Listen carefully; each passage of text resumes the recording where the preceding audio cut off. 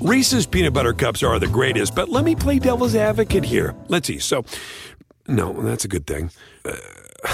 That's definitely not a problem. Reese's, you did it. You stumped this charming devil. It's time to take your career to the next level. With over 150 graduate degree programs, the Catholic University of America, located in Washington, D.C., provides world-class academics with a student experience that educates the whole person, mind, body, and spirit. Whether your professional calling is in engineering, nursing, social work, or any of our other exceptional degree programs, encounter the best of everything that Catholic University has to offer and discover the best in yourself. Learn more today at catholic.edu/grad admissions.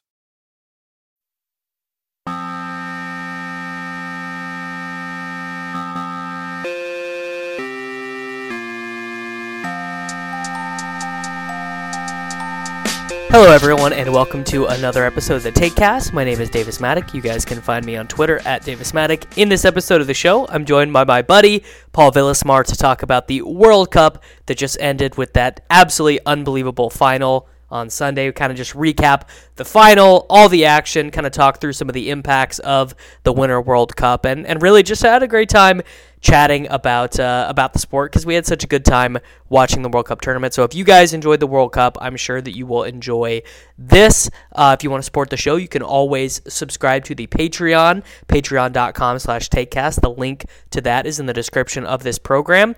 And you can just tell a friend about the show, or you can leave a rating or review on iTunes or wherever you listen to podcasts. Now let's go ahead and get into the episode. All right, everyone, welcoming back into the show, Paul Villasmar. You probably know him better by his DraftKings screen name, Pew Pew Pew. We are here. We did, almost, I guess over 2 months ago now, we did our World Cup preview. We did it early because we were so excited. And Can't say, could you really be disappointed? Who could be disappointed? Honestly, probably the most disappointed people have to be England fans because it was there for the taking. England 100% could have won this World Cup. I would say it's a tie between England fans and Ronaldo fans. I think that's definitely a strong shout for both being the saltiest after that World Cup, I would say. Yeah, so Portugal, pretty interesting.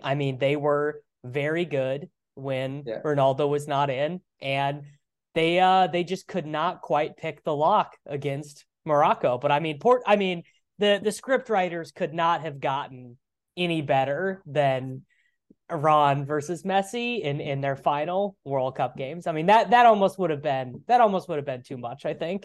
That would have been crazy, and there would have been so many shouts for FIFA being rigged. There already is. People said, for Messi winning it, it would have just been annoying. But there was so many good storylines for that World Cup. I thought it was great. So I guess let's start with Argentina. Couple big things for them.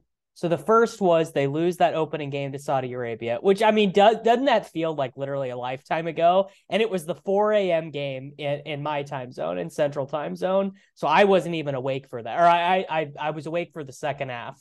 They lose 17% possession.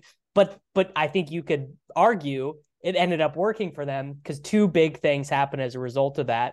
They bring Enzo Fernandez in because they realize they need someone who's going to run more. So Leandro Paredes gets dropped. And the biggest thing has got to be, Julian Alvarez, dude. Julian Alvarez, to me, I know Enzo Fernandez won Young Player of the Tournament, but for me, they do not win this without Julian Alvarez, I don't think. No, I don't think so. I think he played great. I was just so impressed with Scaloni. I thought that he was doing a good job, but the changes that he made and the guts that he did almost in every game, I think he is really commendable because his performance, his whole staff's performance was just amazing. To switch to Julian Alvarez, which I think made a lot more sense because he can kind of come wider.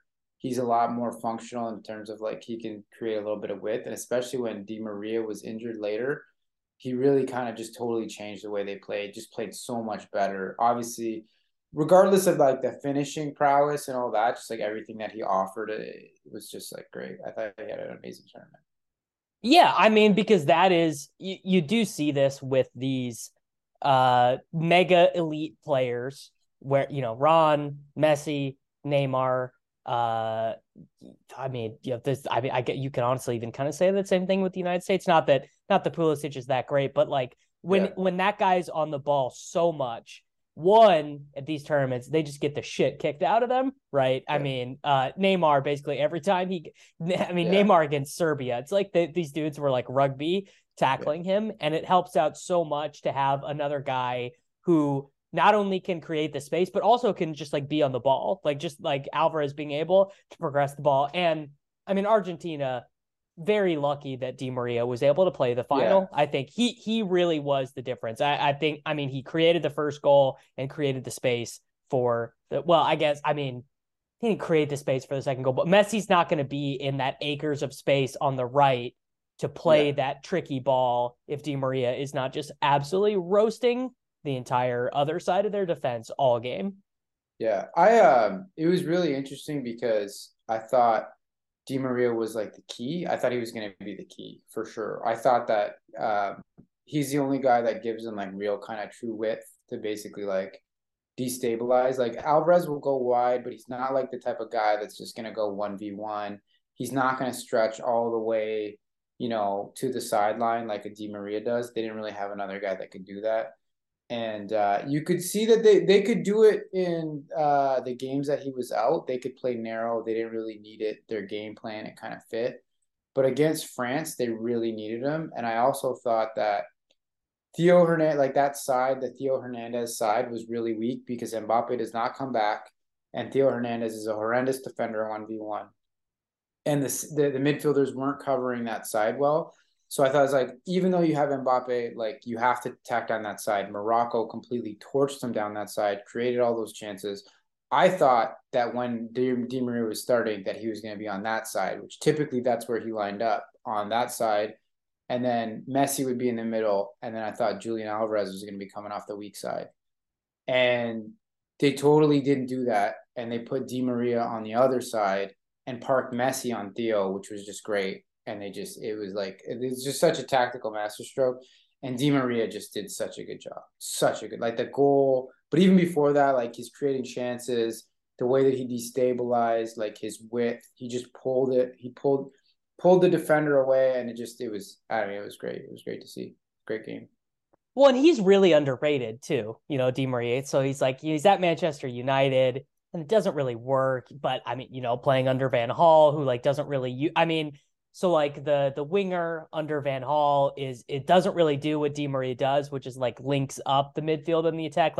Like Memphis plays in that system and he's so good at, and Gakpo, one of the players of the tournament too, yeah. I think, where it's like that guy's actually scoring all your goals, right?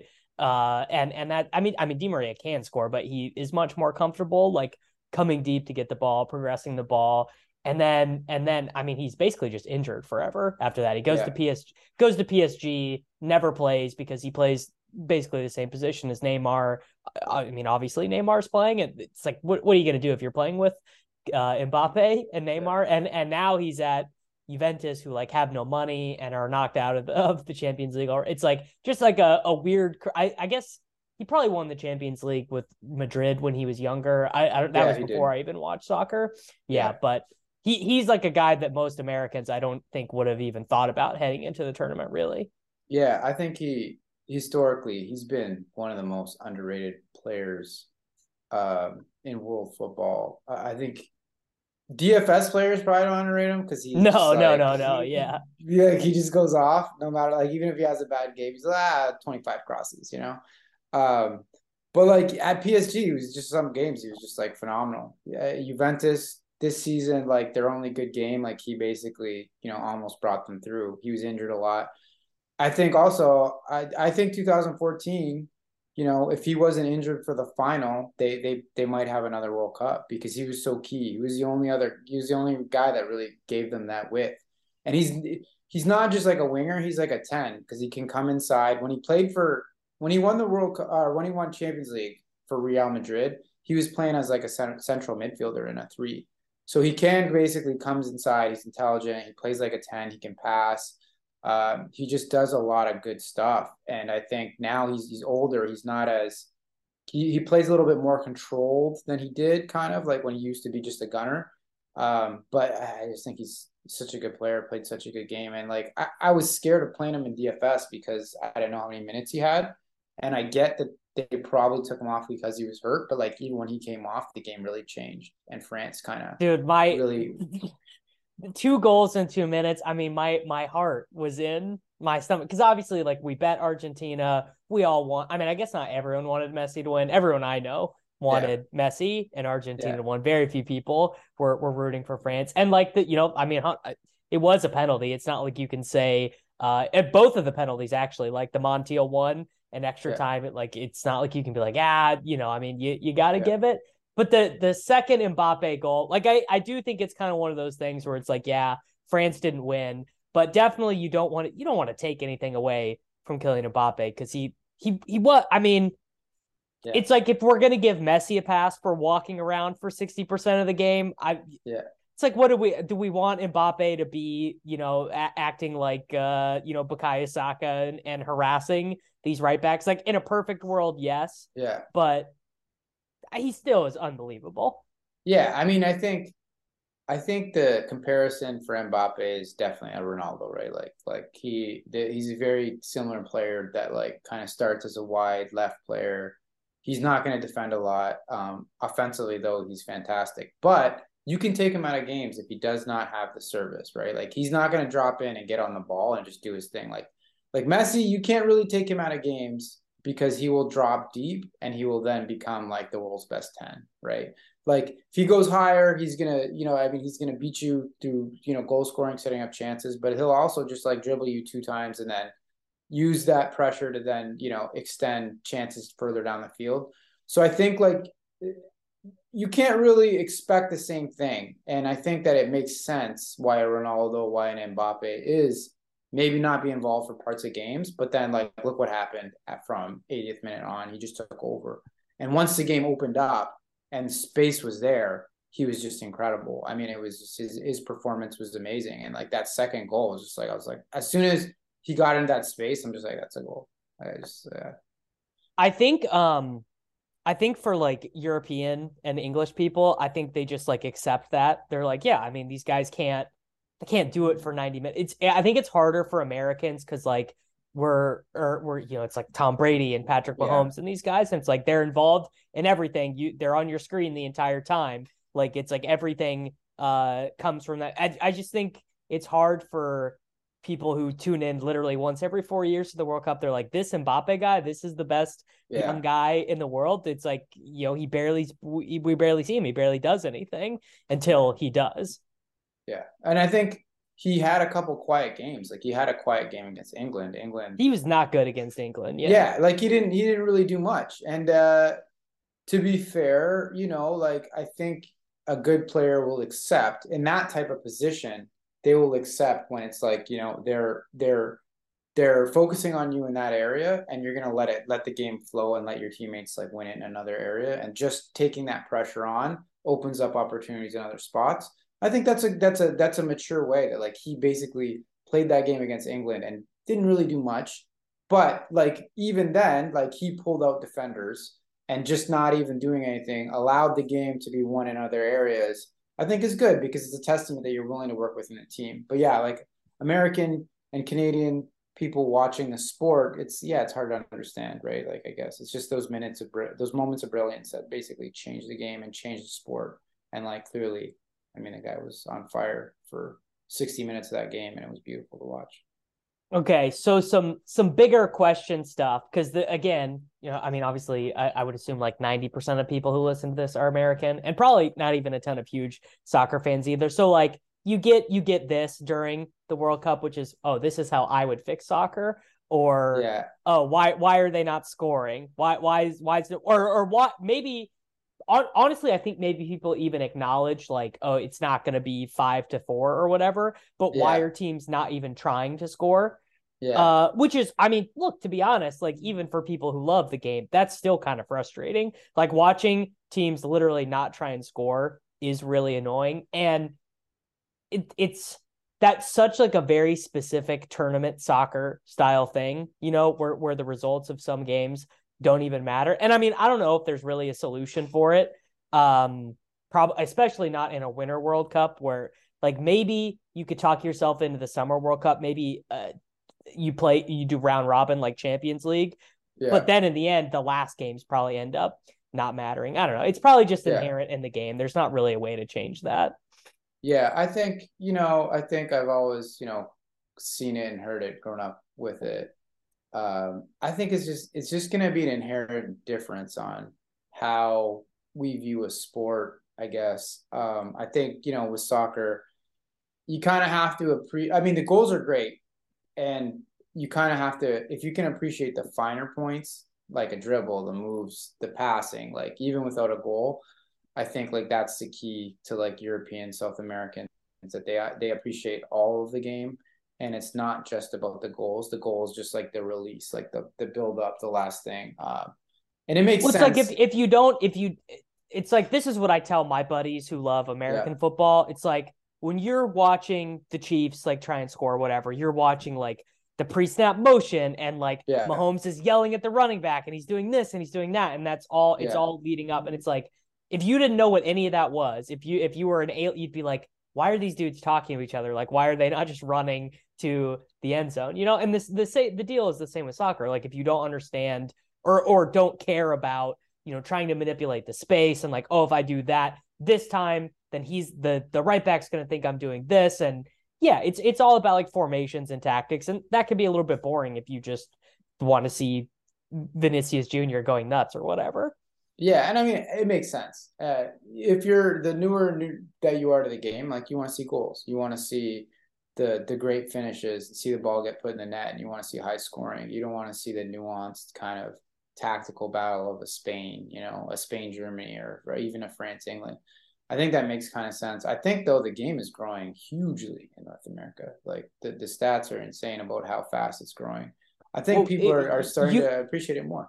I think USA England, I believe I read, was the 5th most watched game any sporting event in the United States over the last year. I believe I saw. I mean, now that could be wrong, but I'm pretty certain it was like 16 million or something confirmed live concurrent, which doesn't sound like a lot compared to like probably literally every single human being in England was watching it. But like that for not even an elimination game, like that was huge. USA England was a big deal.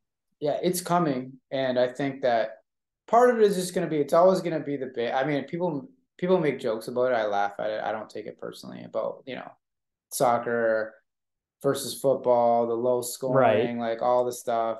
I think one thing too is I always hear people, they're perplexed by like the clock situation. Like, why isn't the clock on the board? And like, how is the ref just adding? The stoppage time? Yeah, that is a very non-American thing. Yeah, and it makes sense, but I think it's just your perspective. Like for people that grew up with soccer, they're like, oh, just makes sense. It makes sense. But I mean, there is a point there. But like, I think it's just a perspective, and it's like we have to open up to a different perspective that like this sport is different from most of the North American sports. Like there's not a stoppage. Like all the other North American sports have stoppages, right? Like this sport keeps going. I think it's just, there's a lot of different things. I think it just takes time to appreciate. I think a lot more North Americans are really appreciating the game, and it's great. MLS is growing. I think that this World Cup, Gareth Bale in the MLS, Lionel Messi coming to the MLS. So they just, I live in St. Louis, and our team's inaugural season is going to be this next upcoming year, and guarantee you I'm going to be there for LAFC, guarantee you I'm going to be there for Inter Miami. Like no chance I'm not going to be there. Like the aging European model is not great for MLS when it's like Carlos Vela, no one cares. But when it's Gareth Bale, when it's Messi, I mean, I was hoping Ronaldo was going to come, but it sounds like he's off to like Saudi Arabia or whatever. I don't think he can go to the States. No, I think he's got some legal troubles. Yeah, I think there's some legal things keeping him from talking coming. about that, but I don't know that I think he would have gone, but I don't think he can legally. So I don't know. I think the level of MLS players that they're getting is a lot higher, and I think that the biggest change now is they're not getting them when they're like 35, right? Like they're getting guys still that are. Shaqiri was 29 when he literally transferred from Bayern Munich to Stoke City to the Chicago Fire.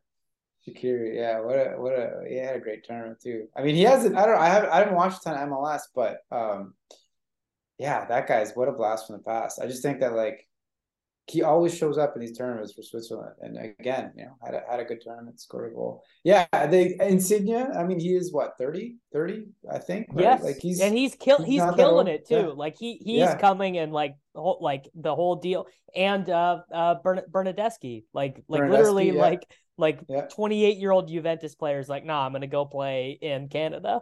In Toronto, yeah, I don't know. It's crazy that they're willing to deal with those winners, but maybe they leave in the winter. But it's crazy, and not only that, they're getting the biggest coup for me is they're getting young South American players. So they're getting guys. That's the strategy change at the league that is great for them, I think. Yeah, it makes a lot of sense because these guys, like guys in a Colombian league, Argentinian league, Uruguayan league, they're not making a ton of money, and obviously Europe is the goal for a lot of these guys. But I think that MLS said, hey, like we can basically jump to Q gear, get some of these players over, and I think it's done really well. And national teams are not used to be that like any South American would not like consider MLS players, and now it's different. Like guys for Uruguay, guys for Colombia are playing for their national team while they're also playing in MLS, which is great. I think that's just going to grow the game a lot. I think you're definitely right. So one thing, so I think we did pretty good in our predictions. We were both all over Argentina, all over France. We were anti-Belgium. We were really big on Croatia. I mean, obviously, like there were a couple things we got. I thought Wales could get out of that group. They were dreadful. They were. I just really thought Ramsey and Bale would try harder, and I don't know if they didn't try or if they're just that old. They just looked terrible. Yeah. But one big thing that I was pleasantly surprised to get wrong, though, was Gareth Southgate just did a really good job with England, and I don't think it's his fault at all, really, that they got knocked out. I mean, the one thing that the English people are mad at is that Saka came off at, what was it, 78 minutes against France, but it's like the dude has played every minute of the important games. He's been getting the shit kicked out of him. Yeah. I don't think subbing Raheem Sterling on is like, oh, you can't. I mean, maybe you could have argued it should have been Grealish, it should have been X, Y, and Z, but I don't think it's like Harry Kane missed the penalty. They dominated that game. They're the better team. They're the better team against France. They created the better goal scoring chances. They carried the game. I think that France pulled it out of a hat a little bit with like against the flow of the game. Giroud just kind of like pulled the goal out, and they're unlucky. I think some of these coaches that we talked about, I think that was fair criticism, but I think that, like any guy that's in that position, a lot of them learned and kind of like adjusted pre-tournament.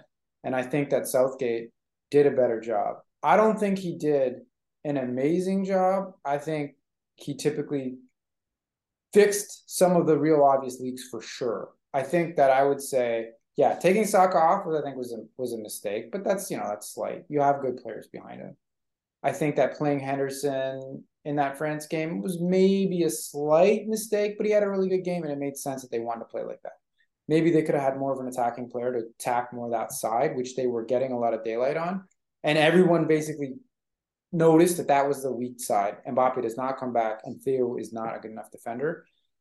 Past that, yeah, I agree. I think that England, like it's not his fault. He played Bellingham. I mean, he rotated the guys in the games that didn't mean a ton. A lot of coaches would not have even started a 19-year-old in central midfield and given him this much responsibility. Like Didier Deschamps had Didier Deschamps had Pogba and Kanté available, he for sure would have played those guys over Aurelien Tchouameni. 100% would have, and they would Pogba. I mean, you could argue, would not have deserved that. Like, so I think you got to give him that. Like, and I think so. Jude made his. I actually had this idea. I'm curious your thought on it. That Jude actually fixes the central problem with what everyone hated about watching England, which is you have a line of defenders, you have a line of midfielders, and the defenders defend, and the midfielders pass sideways, and they don't run forward, and they don't create anything. And so you have these amazing, talented forwards sitting, looking at them, going, "We get us the ball." Like And Jude kind of single-handedly fixes that whole thing because he runs forward, he passes. It's always forward. It's never backward. But he also will come back and defend. Like, it's not like playing Grealish or Foden there where you have to worry about them not coming back to defend. He kind of like single-handedly solves the big Southgate problem. Yeah, I think we talked about that, and that was our gripe, right? Was that like they don't have ball progressors, that they're just kind of like overly defensive. I mean, they stopped playing three center backs, which was great, huge. I think that obviously Walker made a ton of sense against Mbappe. Do that for sure, right? Play 100%. You have to. It made sense. They should have played more Trent in some of the other games, but it makes sense in that game, the game that they ultimately lost. Makes total sense. Bellingham is a stud. I think he's so good. I'm glad that that they leaned into that. For him, I think it was really good. And I also think like Saka, I think a lot of people saw how good Saka is. And Saka progresses the ball really well, drops deep. And it makes sense that Southgate's like, hey, I want everyone to be able to defend. And that is great and a great way to look at it. I think that they, he may not be the best like manager in terms of like drilling them on how exactly to play, but they progressed the ball well. They had chances. They got unlucky against France, and I think that there's not a lot of big gripe. Like they were okay. If we look at all the rest of the games, they should have been a lot better against the United States. They had a really bad game against the United States based on United States midfield, though. I mean, that was I give them credit. They were that my biggest takeaway from an American perspective. One is like the Gio Reyna, Greg Berhalter stuff is so insane, and the nation of 300 million people and we don't have one good striker seems statistically improbable. But whatever. Tyler Adams and Yunus Musa are like disgustingly good. Like these dudes are so. Tyler Adams, he could start at DM in a Champions League final and be at home. I think. I mean, he is. Yeah. I was so surprised, but it's not like I watch Leeds all the time. He's so good, man.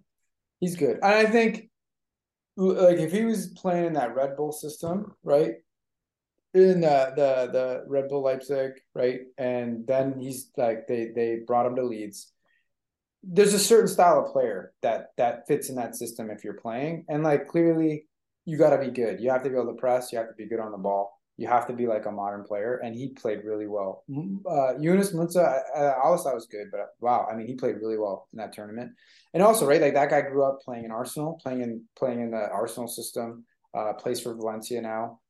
McKinney had a good game too, but like, yeah, I mean, their midfield just gave him a chance in every game, and their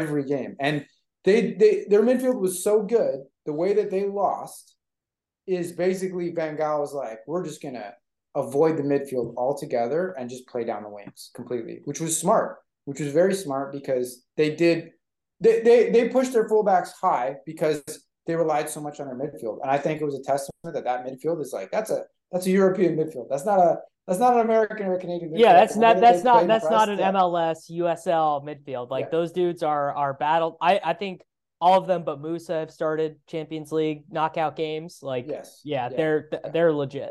Yeah, and the thing is too is like I'm really high on Brennan Aronson, and I think that Brennan Aronson they should have found a way to play him. And he didn't play in their midfield either. And I thought he could have slotted in. They could have been more attacking in the midfield or in the front in the front three. I would have liked to see him more. I would have liked to have seen him. I mean, probably I would have just done the FIFA lineup with the United States, which is you play Gio Reyna as like a false 9, 10, 9.5. And then you play Aronson on one side and Pulisic on the other. But like, which works probably for progressing the ball, but you still like are not going to get enough shots that way. I mean, really, if you don't have a guy who can score, you're just not going to win in these knockout tournaments. Like, look at the teams that. So Morocco just basically their formula was we're just not going to let anyone score on us, which worked. Croatia, same deal. They were like, we're just going to hold the ball and make you guys exhausted chasing us. And then Argentina and France had the two best finishers in the world probably. And that worked out for them. Yeah. I mean, yeah, exactly. Right. Like Morocco midfield was great. And the way that their midfield, their defense was great. Their attacking wise, they created a lot of chances, but they could do it because like their midfield was just so good. And it's difficult because so many of these teams, you just don't have the quality, and you don't have the quality. It's hard, like to a really good striker, especially now that like teams don't just let guys just poach, like they kind of have to add more. It's just it makes the difference. It covers up all your mistakes. Like France played well, but like they made mistakes in some of these games, and then like like against Poland, they were lucky that they looked like an easy win, but like XG wise, Poland was better. Poland missed two big chances, and Mbappe just like scores goals that were super difficult, makes them look easy, and that's ball game. Would you? I mean, we gotta move on from Greg, right? I mean, he cannot be the coach of this team in 4 years, because in 4 years you'll have Pulisic will be 28, Aronson will be 25. Adams, Musa, and McKennie, they'll all be like sort of prime midfielder age. Who knows? I mean, maybe there's some unbelievable finisher in the USL who's 16 right now, or at the FC Dallas Academy. Like the United States should want to make the quarterfinals in 2026, at least, I think. You got to move on from Berhalter. I think the mess with Reyna is just like, you can't do that. He's a young kid. The way that he handled that, you can't leak that to the press. Also, I think it's like, hey, look, they played this 4 games, right? Like they got tactically they got punked against Netherlands. Like they looked very naive. Like in terms of like Netherlands basically was very clear what they were gonna do, and they're gonna attack through they're always at risk of attacking through their fullbacks. We've seen that in other tournaments, right? With Dumfries, like in the Euros, it was all through Dumfries. And United States got by. Their midfield was very good. Their midfield like allowed them to play in every game because their midfield was just lights out great. Past that, it's like, what did he add? I don't know. Like he put those three guys. Those 3 guys are super talented. I don't know what else that he did he made the system so good. Like they didn't create a ton of chances. I think the one thing he did that you could say not every manager would do was give Anthony Robinson clearance to take advantage of all the space that Pulisic creates, because he's the only guy that is going to draw like 3 defenders to him. And Robinson put in some good crosses, and he was creating a lot of danger and everything. But that's about it. And I would, and this is the thing is when the tournament gets tough, you have to tactically adjust. Teams are going to see what you're doing. They're going to see your weaknesses. And Van Gaal saw what they did, that they basically pushed their fullbacks forward and they basically play through the midfield. And Van Gaal's like, I don't care. I'm going to sacrifice the midfield, and I'm basically going to punish you for coming forward too much with your fullbacks. And I'm going to use my fullbacks to attack that space. And the game was done and dusted because of basically everything that he did down those wings and because of that space. So even though it was good, it worked. England didn't punish them. Wales wasn't good enough to punish them. Netherlands like maximally punished them. And I think that shows that like Berhalter, I mean, he probably did some things good. If you want to make it to the next level, you can't be that naive as a coach and as a manager. Like Argentina, they knew what Netherlands was going to do. And they basically said, okay, fine, we'll play 3 at the back, and we'll basically just leave those people home. We're not going to let you counterattack. We're going to play wing backs, and we're going to go 2-on-2. We're going to play Messi and Alvarez, and you're going to play Depay and Gakpo, and we'll see. And our midfield will still control the game. We will have a midfield, and we will see who wins. And it was like that was like a very clear tactical adjustment that he made, and it was like very smart.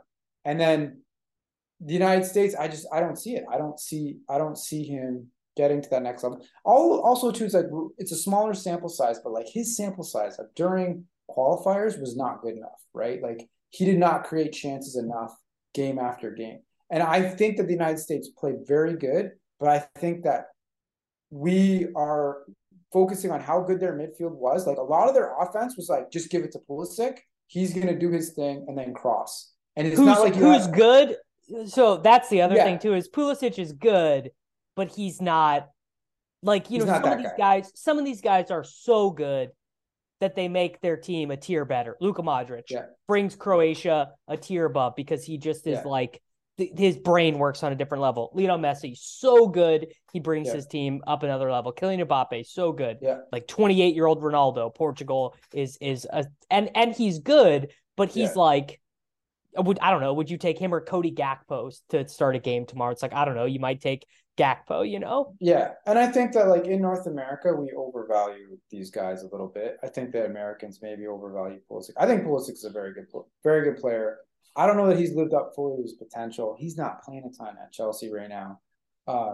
I think he's a good player. I think that offensively they didn't have a ton of weapons, and I don't think that they had a crazy good structure to generate a lot of good chances. And I think that they kept getting the ball because their midfield was so good at turning it over, at pressing, at keeping the ball, and then feeding into Pulisic. And Pulisic was just like crossing like crazy, and they weren't really generating a ton from those crosses. And if you took that away, there wasn't a ton of ideas there to like go another way to break down teams. And it's like that may be good enough to beat a Wales, you know, that may be good enough to hang with an England who didn't really do enough, but it's a little bit tricky to go to the next level. And I'd like to see the United States go to the next level. And I think they have the players that they could do. Like Pulisic can pick a lock. Aronson can pick a lock. Reyna can pick a lock. And he was not using those guys. He was basically like, okay, we're going to – I mean, what's his name, the redheaded guy? I'm trying to blank on his name right now. Josh Sargent. Sargent is – yeah. I mean, they're he does his best. But every striker is just not good. I mean, Haji Wright, not good. Yeah. Sargent. Yeah, I think it's like – you have to play a system, then find a system that maybe doesn't play a striker. Play, like you said, a false. Maybe the FIFA system and designing a system with a false nine, or like if you play a false nine system with a Pulisic, a Reyna, and a Weah, that's pretty good. I mean, those guys would fit really well in a false nine. Yeah, I mean, system. doesn't Weah play striker for Lille sometimes? I mean, you know, yeah. I mean, he's basically he's like a wide forward that would thrive off making runs behind. So I think like he's the perfect type of guy that's like he's direct. He's not really like a guy that like needs the ball. He's not a Pulisic that like wants to carry the ball a ton, but he would basically feed off that space off of a false nine. I think I just like I have a high standard that I think that the Americans have more talent, and I think that they did well, and I think that they showed really well that they were controlling and dominating these games against England. Like they could have won that game, and they basically went out there and they punched them in the face. But I think that like they're at Canada too, it's just like you're a little bit naive compared to some of these other teams and all these other managers. And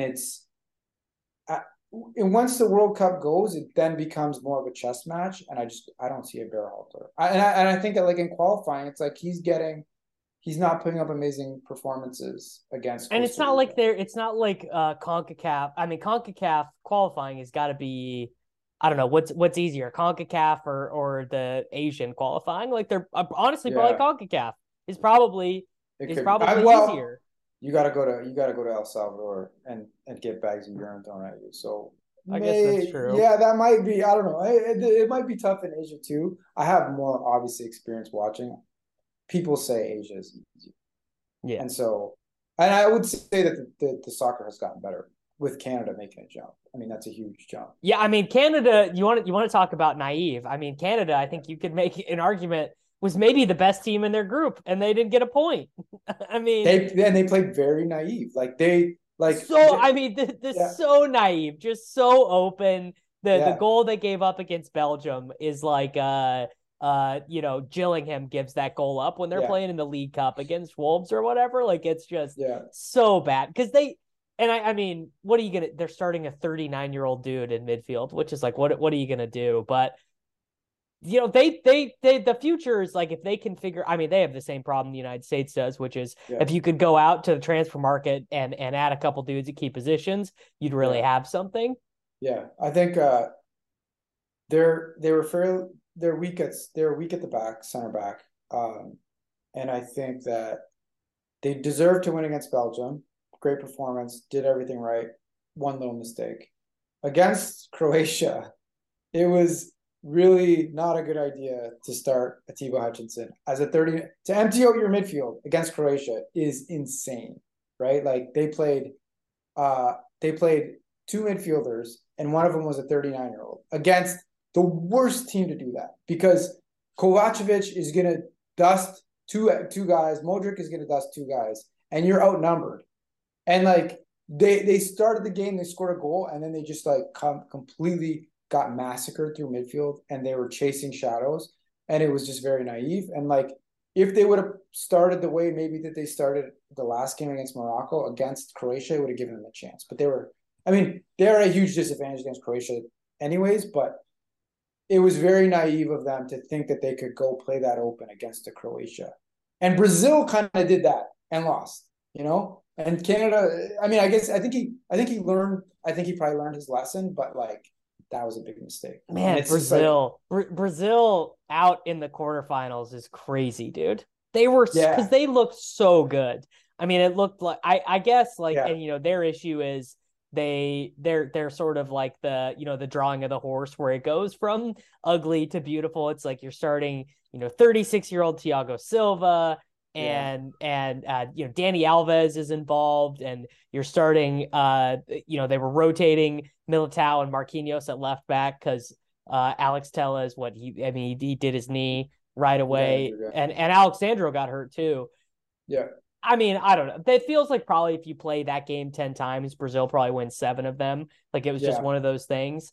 But I mean, that's like, I guess Neymar's 31. So next World Cup, the USA World Cup, is going to be the Neymar. Like, will he get it? Will he not? Like he's going to be. Yeah. He would be the greatest Brazilian ever to not win one, because Ronaldo won a World Cup, Dinho won a World Cup.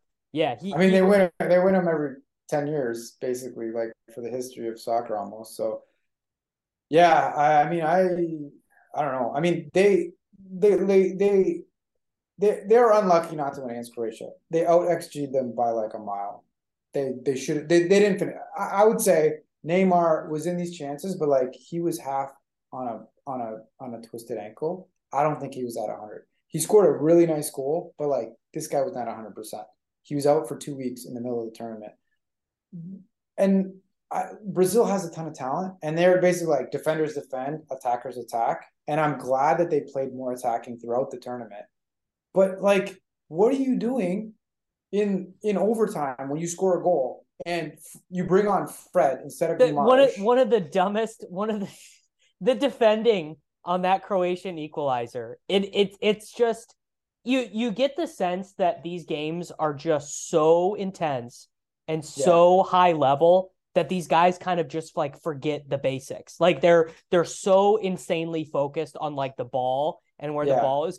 Because I was kind of picturing this in the final, and I'm like, can you even imagine what it must feel like to be Gabriel Montiel right now? It's 3-2 in the World Cup. You're staring down Kylian Mbappe. You're hearing the crowd, like you're standing 5 feet away from Liam. Can you just even imagine what that would feel like? There's got to be nothing else in human experience like that. Like, it's just so insane. 4 billion people watching you. Could you, like, there's not a more pressure situation. And like, the thing is too, and we talked about this, Argentina are insane about the World Cup. Like, insane. Like, their country is insane. If you know any Argentinians, like, they are diehard. Like, this is everything, right? Like, and they're so focused on winning this World. Could you imagine having to take that penalty? Like, 2 penalties, like, in successive games, and like, your 4 billion people are watching you, and you have to step up, and you have to look at Messi if you miss. You know what I mean? Did you have this thought that when Montiel came up to took his, because he didn't get subbed off, so he had to take a penalty? I was thinking, like, this has got to be bad from the manager. The manager's got to put Montiel last because he just gave up the penalty. He's got to be hating life right now. Now, he made his penalty. It ended up being okay. But what I was thinking was like, dude, I don't want this guy taking a penalty. I want anyone but this guy taking a penalty. I instantly said, he gave up the penalty. Look at his face, right? Like, he was nervous. Big time. I didn't want him to take it for him. Like, I don't really know the guy, not a huge fan, but I was just like, man, if you miss this, it's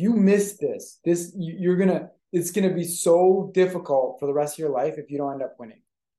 But, I mean, he stepped up and he nailed it. I mean, it wasn't an amazing penalty. It wasn't right in the corner. It was good enough. The goalie went the wrong way. I'm happy for him that he didn't, like, you might have got, for the rest of your life, you might have to hear that from your country, from your family. I mean, Harry Kane is going to hear that for the rest of his life. Like it was kind of one of those things with Kane where it's like, yeah, Kane has a great life. He's a multimillionaire. I assume his wife is probably beautiful. I assume he's got beautiful children. He's gonna be a top 4 team probably this year. But Harry Kane for the rest of his life will never be as happy as he could have possibly been. Like the max amount of happiness in Harry Kane's life is gone, because I guarantee you every night before he goes to sleep, he's gonna replay that ball soaring above Hugo Lloris's head. Guarantee it. Well, there's a couple things. For one, Harry Kane is a Spurs player, so he's used to disappointment because they've never won a trophy for his career, and so I mean he's got to be somewhat used to it. So I mean maybe he's prepared for it, and he might like it because he still stayed playing for Spurs. So I don't know. Maybe he just wakes up, he doesn't even care. So maybe he's got the best sports psychologist on earth, and it just doesn't even matter, and he'll just he'll figure it out. That was such a, I mean, obviously like the average person in that moment, it's just, I mean, we all miss, right? We all sky it. We all, I mean, Tchouaméni, he misses it. He doesn't even hit it on frame in the World Cup final. He's got to feel like shit too. I mean, damn. I missed it. I've missed in that position when I was a kid, and it was in a final, and I missed the penalty. And I bet you still think about it. I still remember it, and it hurt. And I practiced penalties a ton after that, where I was good at them after. But I mean, I was like 13, 14, and I missed a penalty in a final, and I was just like, yeah, it was rough. It was really rough. Yeah. So I can't imagine at that level. Yeah. Mbappe scoring 3 penalties on Emi Martinez in one game. That's pretty crazy. And he got a hand to the last one. 2 of them he got a hand to, right? 2. I maybe not for sure. The first one he got a hand to. I want to say the second one Martinez, the one at the 80th minute or whatever, Martinez went the wrong way, but the other 2 he got a hand to. He got a hand. Yeah, he got a hand to 2 of them, and he is like amazing at stopping those. And I was like surprised. I mean, Mbappe hits him hard. Mbappe's got obviously balls of steel, but taking 3 like that would be a lot of people would say they wouldn't want to have someone take 2, let alone 3 penalties. I mean, you have to in the shootout, obviously. But like, man, Jesus.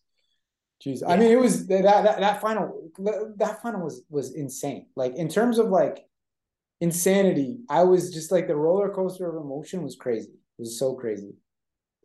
It really was. And I mean, Martinez, it's like what an unbelievable, like he heroed up, dude. I mean, it's so hard to save penalties. Like penalties go in. I would guess probably with the pressure of the World Cup, like this would be an interesting analysis. I'm sure someone's done it of like penalties in, throughout the entirety of the top 5 leagues for a season versus a World Cup. Like I bet it's way lower in the World Cup, but still saving a penalty is really hard. And Emi Martinez saved a bunch of penalties. He saved a ton of penalties, and he also did it in the Copa America for them to win. Like he basically, I think it was a shootout at the end, and he saved a ton. And I mean, he basically called it. Like he called that. He's like, yeah, I'm going to save all these penalties. And this guy was a backup like 3 years ago, not even, right? Like this guy barely played, and then came up in Arsenal when there was an injury, and now is like dancing around. Like, I mean, you got to be a little bit crazy to be a good goalie, I feel like, at that level. And he was just like a pure nut job. And it was crazy. I mean, those saves were, like the way that he saved them too, like it wasn't basically like, oh, it's like a little bit, like he basically was like completely owned some of those guys. And I mean, yeah, it was impressive. I mean, I was going nuts when he saved them, I have to say. Yeah, me too. Well, he plays for my team. He's the Aston Villa goalkeeper too, which is like, I mean, it's there's so many layers to the World Cup. Like a Brighton, Hove Albion central midfielder winning a World Cup, and an Aston Villa goalkeeper winning the World Cup. Like it's honestly like that's maybe partly sad because like 20 years ago, Emi Martinez would have been like, I don't know, Juventus's goalkeeper or something, and Alexis McAllister would have been, I don't know, but Bayern, Borussia Dortmund, like something like, but all the money's just in the EPL. But that is still like pretty crazy. Yeah, I mean, well, you could say, right, like McAllister, those 2 guys were not, I don't think those guys would have. Those were never heralded players, right? Like McAllister was good. I mean, he played, I think, in Boca, and he comes from a soccer family, but he wasn't like a big. Have you seen that picture of his dad? Yeah, The one that's going around. If you're listening to this and you haven't seen it, Google Alexis McAllister's dad. He literally looks like the most Scottish dude you've ever seen in your life wearing a Boca Juniors jersey. It's really funny.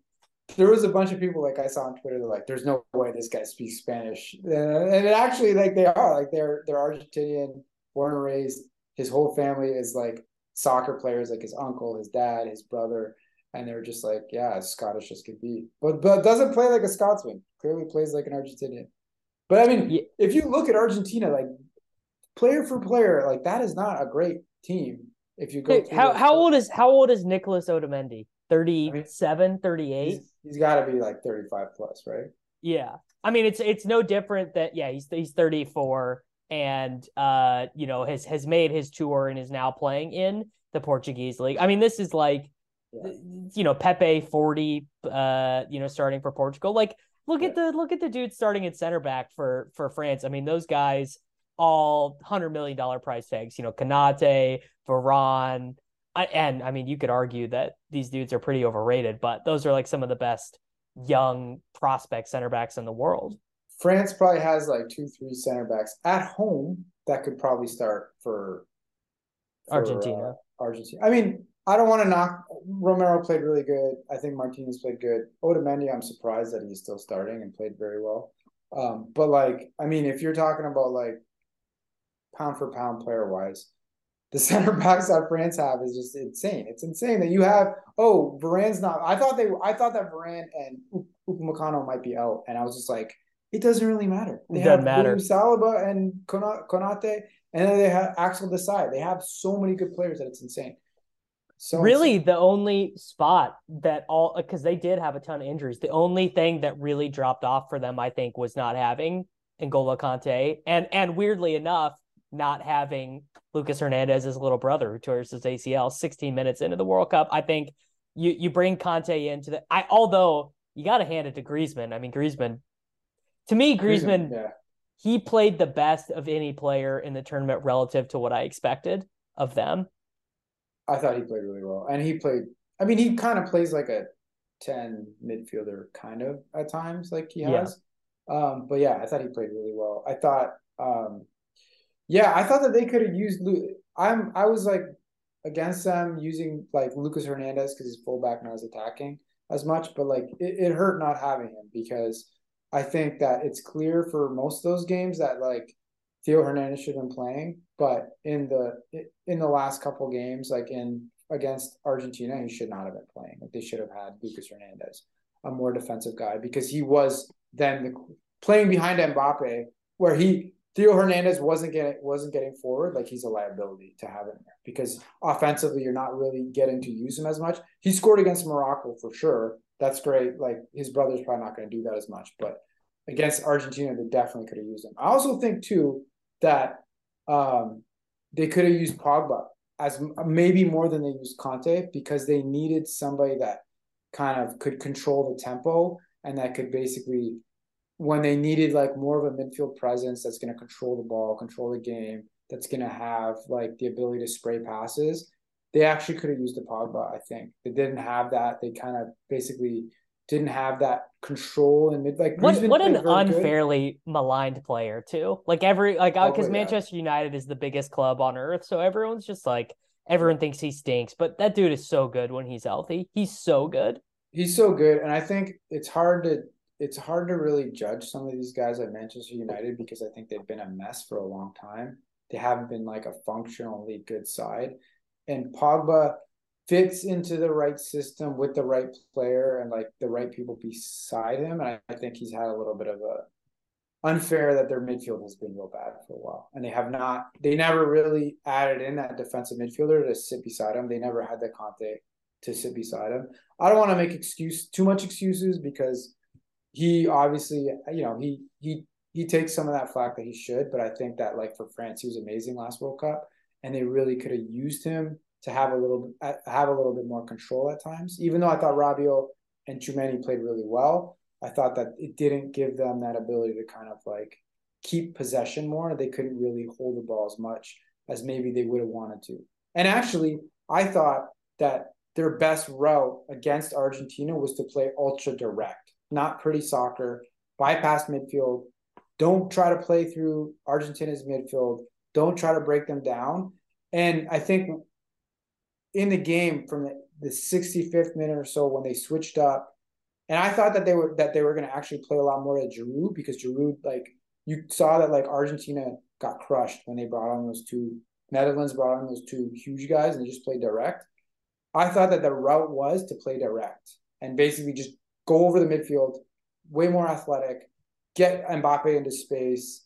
Don't try to get into his feet and just try to go into bigger guys, play off them. And when they that's how all their chances came about too. Was playing it over the top. Which is it's surprising to watch France play without the ball, honestly. Because you just assume like they have all these good, really technical players. And the best thing that Deschamps did was just cancel it early. He said, "This is not working. Dembele, awful. Giroud, not athletic enough for this game. We need more." And I mean, so weird. Like Marcus Thuram, I mean, good player, plays in Germany. He's like fine, but he really did putting him on the left and moving Mbappe central actually like was huge. Like really did create, so like just totally changed the game. Absolutely. And Muani played great. Like he totally like when Muani came, he gave them fits because and like that, I thought it was done. He had that breakaway at the end. I'm like, it's over. I thought it was over. Like when he hit that so clean. That save was insane. And I said, it's done. It's done. It's over.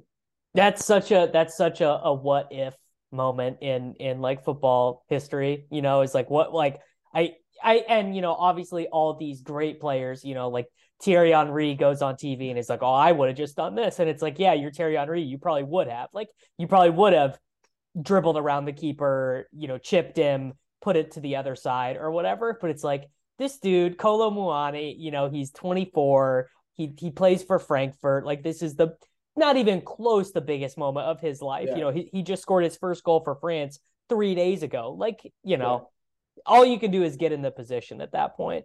I will never fault the guy for hitting it like that. Hard, and hitting it hard on the volley, clean to the corner, low.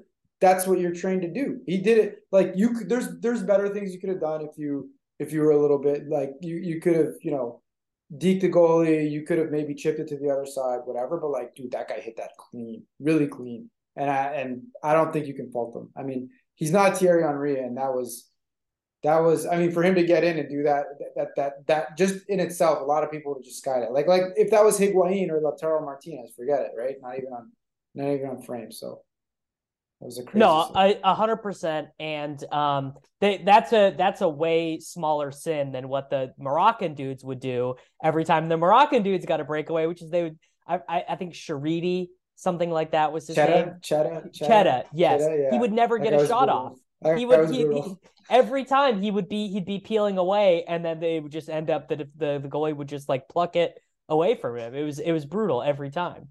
Yeah, it was crazy because they're like the starting El Nesri is good, and then once they brought these guys on, I was like, "What is happening?" Like he had full on breakaways with no shot off, or just it was bad. Morocco showed really well, and I feel bad because by the third place game, they were basically just like dead, falling apart, like injuries. And I have a hard time figuring out if Morocco was really good or if it was just kind of they just really rode the positive variance. Like Spain never looked like scoring. Portugal, like they were it's not like they ever would have practiced playing without Ron. And Gonzalo Ramos scores all those goals against Switzerland, but like, he's a fine player and he's young, but he's not some like great, young striker or whatever. So like hard for me to tell if Morocco have good players, obviously. But just like a very bizarre story. I would say with Morocco, I mean, it's always a little bit luck if you ride that defensive of a structure. I think that like based on Morocco's forward talent, and I was really surprised by how well their midfield played. Like they didn't just park the bus. Like these guys got the ball, recycled this dude Amrabat, who's a defensive midfielder for Fiorentina. Great. That unbelievable. I mean, most effort I've ever seen a player give, I think. Yeah, and I think he definitely should be in the team of the tournament. The way that they defended, the way that they pressed, the way that they battled, like they came up against Spain, and like like they went toe to toe with that midfield. It's not an easy thing to do. I definitely think that like you have to say that they got lucky, right, to get there when you're that defensive. But like, what else were they going to do, right? Like they had to play defensive against Spain. They had to play defensive against France, and they had to go out like that. So I can't really knock them, but yeah, I mean they got. But I think that their structure was amazing. Like the way that their coach set them up to press, to defend, but also then did like then they went and they attacked as well too. And I think that like they had a lot of injuries. Like their center backs were falling, their midfielders, they had like to expend that much energy to work that hard. Their whole back line was dead by the end. Like Romain Saiss tried to start. What the other dude was in the lineup until like 5 minutes before, and then told the coach. I know I had him in lineups. Yeah, he told the coach he couldn't go. Like, I mean, yeah, like that. Which, yeah, I mean, you totally feel for those guys too, because like obviously that's literally the biggest moment of these dudes' lives. These are not guys who are playing in the Champions League. Like this is not close the biggest moment of your life, and to like they will be all those guys. I think those guys are gonna get scouted. Like the guys that didn't, like they're those three midfielders for sure now. Yeah, I mean that's such a World Cup thing is like the dudes who just did so amazing are about to get bought for like $1 billion. I don't know who's someone's gonna overpay. I was gonna say who's gonna be the guy from this? Who's gonna be the James Rodriguez or whatever from this tournament? I don't really know. Enzo Fernandez. Yeah, Enzo Fernandez, $80 million to Manchester United. Loaned back to Benfica in 2 years, and we never hear from him again. There's going to be some British team or some oil money team that is going to overpay drastically for somebody, if not multiples. And I think like I don't know that there's guys that I think are like frauds. I think most of the guys that kind of look good here are probably pretty good players that probably deserve it. That deserve to get something, but no doubt there's a premium on World Cup especially buying right after a World Cup. There's like a big premium you're gonna pay. So yeah, we can probably wrap up with that. I mean, what do we think the impacts of the Winter World Cup are gonna be? Like, I mean, a lot of I think we're gonna see a lot of injuries probably over like the next month. Like so many of these guys. Actually, funnily enough, we are recording this Tuesday, December 20th. Ruben Neves is starting in midfield for the Wolverhampton Wanderers in the Carabao Cup. I think it was 13 days ago he just started a World Cup quarterfinal, and he is in the midfield in the Carabao Cup right now. Like there's an insane amount of soccer left to be played because they got to do the League Cup, they got to do the FA Cup, and I think these teams have only played like 14 games. Like it's not even quite at the halfway point yet. It's about to be nuts. There's a ton of soccer. Kieran Trippier is starting too. I mean, that's insane. That cannot be good for him, man. Like Kieran Trippier should not be playing right now. That's not good. It seems bad.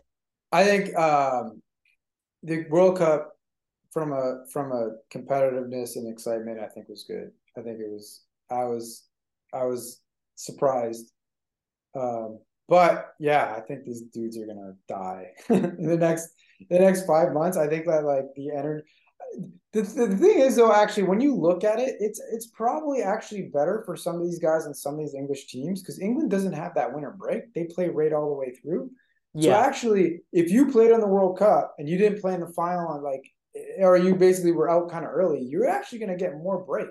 So it actually may not be that bad because it may actually be split up. Like thinking about it. So I think it'll probably be case by case, but some of these guys, a lot of the other players that didn't play World Cup just had like a month-long break to go to like Qatar. You know who got the worst end of this is your team. Our Arsenal is coming out of this horrible. They lose Gabriel Jesus with the knee injury. Yeah. Ben White and Saliba gone from the team. Don't get to go to warm weather. So you don't have your center back pairing for warm weather training camp. Martinelli is gone for a while. Like our and compared that to Manchester City, Mahrez doesn't make it to the World Cup. Holland doesn't make it to the World Cup. De Bruyne sabotaged the World Cup to go out early. So. Damn. My favorite quote of the World Cup was him telling reporters, like, "We're not going to win. We're too old." I thought that was a great about a bit of. Normally, soccer players are not very self-aware. I thought that was some very good self-awareness. Like, dude, we are just too old. I mean, he's not wrong. People are pissed off. It's like, dude, you guys are. I mean, you should be. I think some of it was he's a little bit annoyed that they're not bringing in the young guys and recycling out. Like Hazard should not have been starting. He was terrible. Like. They have young guys they should be bringing in, and like you have to renew the team, and they didn't. So I think some of it was he was a little bit annoyed, but it's the truth. They weren't, and like, yeah, you know what? I mean, like you guys stunk, and that's your fault because like you didn't bring in the young guys. You got to renew these teams. I think, it's true, man. Arsenal, losing Jesus is huge. Losing Jesus is huge. And if do you think they'll buy a striker? I mean, who is there even to buy right now? There is guys to buy. Like João Felix is apparently on the market. Oh, he's coming, buddy. He's coming to Aston Villa. Didn't you hear? I mean, I don't know. I would have thought he would have gone to Wolves because he's Portuguese and they basically have the whole Portuguese national team. But João Felix would be a like for like for Jesus. And then when Jesus comes back, Jesus can play wide. Potentially. So maybe João Felix. I don't know that they would do that. Mateus Cunha from Atletico Madrid, I think is a good player, but I think he is actually. He's done. We got the Fabrizio Romano here we go this morning. Yeah, I did. I saw that, and I was like, Apparently, that guy Mudryk from Shakhtar Donetsk. This is my number one tout. Whenever this guy gets to a big club, this guy is gonna be like the next Shevchenko. He is unreal, dude. I rode that guy in daily fantasy. He took it to Real Madrid with playing with a bunch of teenagers. He scored 2 goals and got an assist at the Bernabeu. I mean, just like really unbelievable. I played him in cash and like no one had him. And I love that guy. I think he's very good. You probably still need a central striker. Martinelli can play centrally, so maybe they want to do that. But I mean, I don't know. I think those are the guys. Like João Felix would be like a very expensive, but I think you might have to if like you're in a race to win, and Jesus is going to be out that long. I mean, he's a good player, but you probably gonna have maybe you just try and let Eddie Nketiah be the guy. He's 22, 21? I think Eddie Nketiah is a fine player. I don't know that we're going to be able to win against Manchester City for 3 months of Eddie Nketiah. I'm not bullish on that prospect. So I think they're going to have to go in, especially because you for sure either need a winger or a central striker or someone that could play both. So they were fairly thin on the wings. So I think they're going to have to go in. If they do just Mudryk and then they use Martinelli somewhat central, I think that's okay. But I don't know, man. There's going to be an excuse. If Jesus goes down, this was going to be the chance that they blew it. That would be the excuse. But hopefully they go into the market and find someone. Yeah. All right. There we go. That's a good full hour on the World Cup and what we can expect here.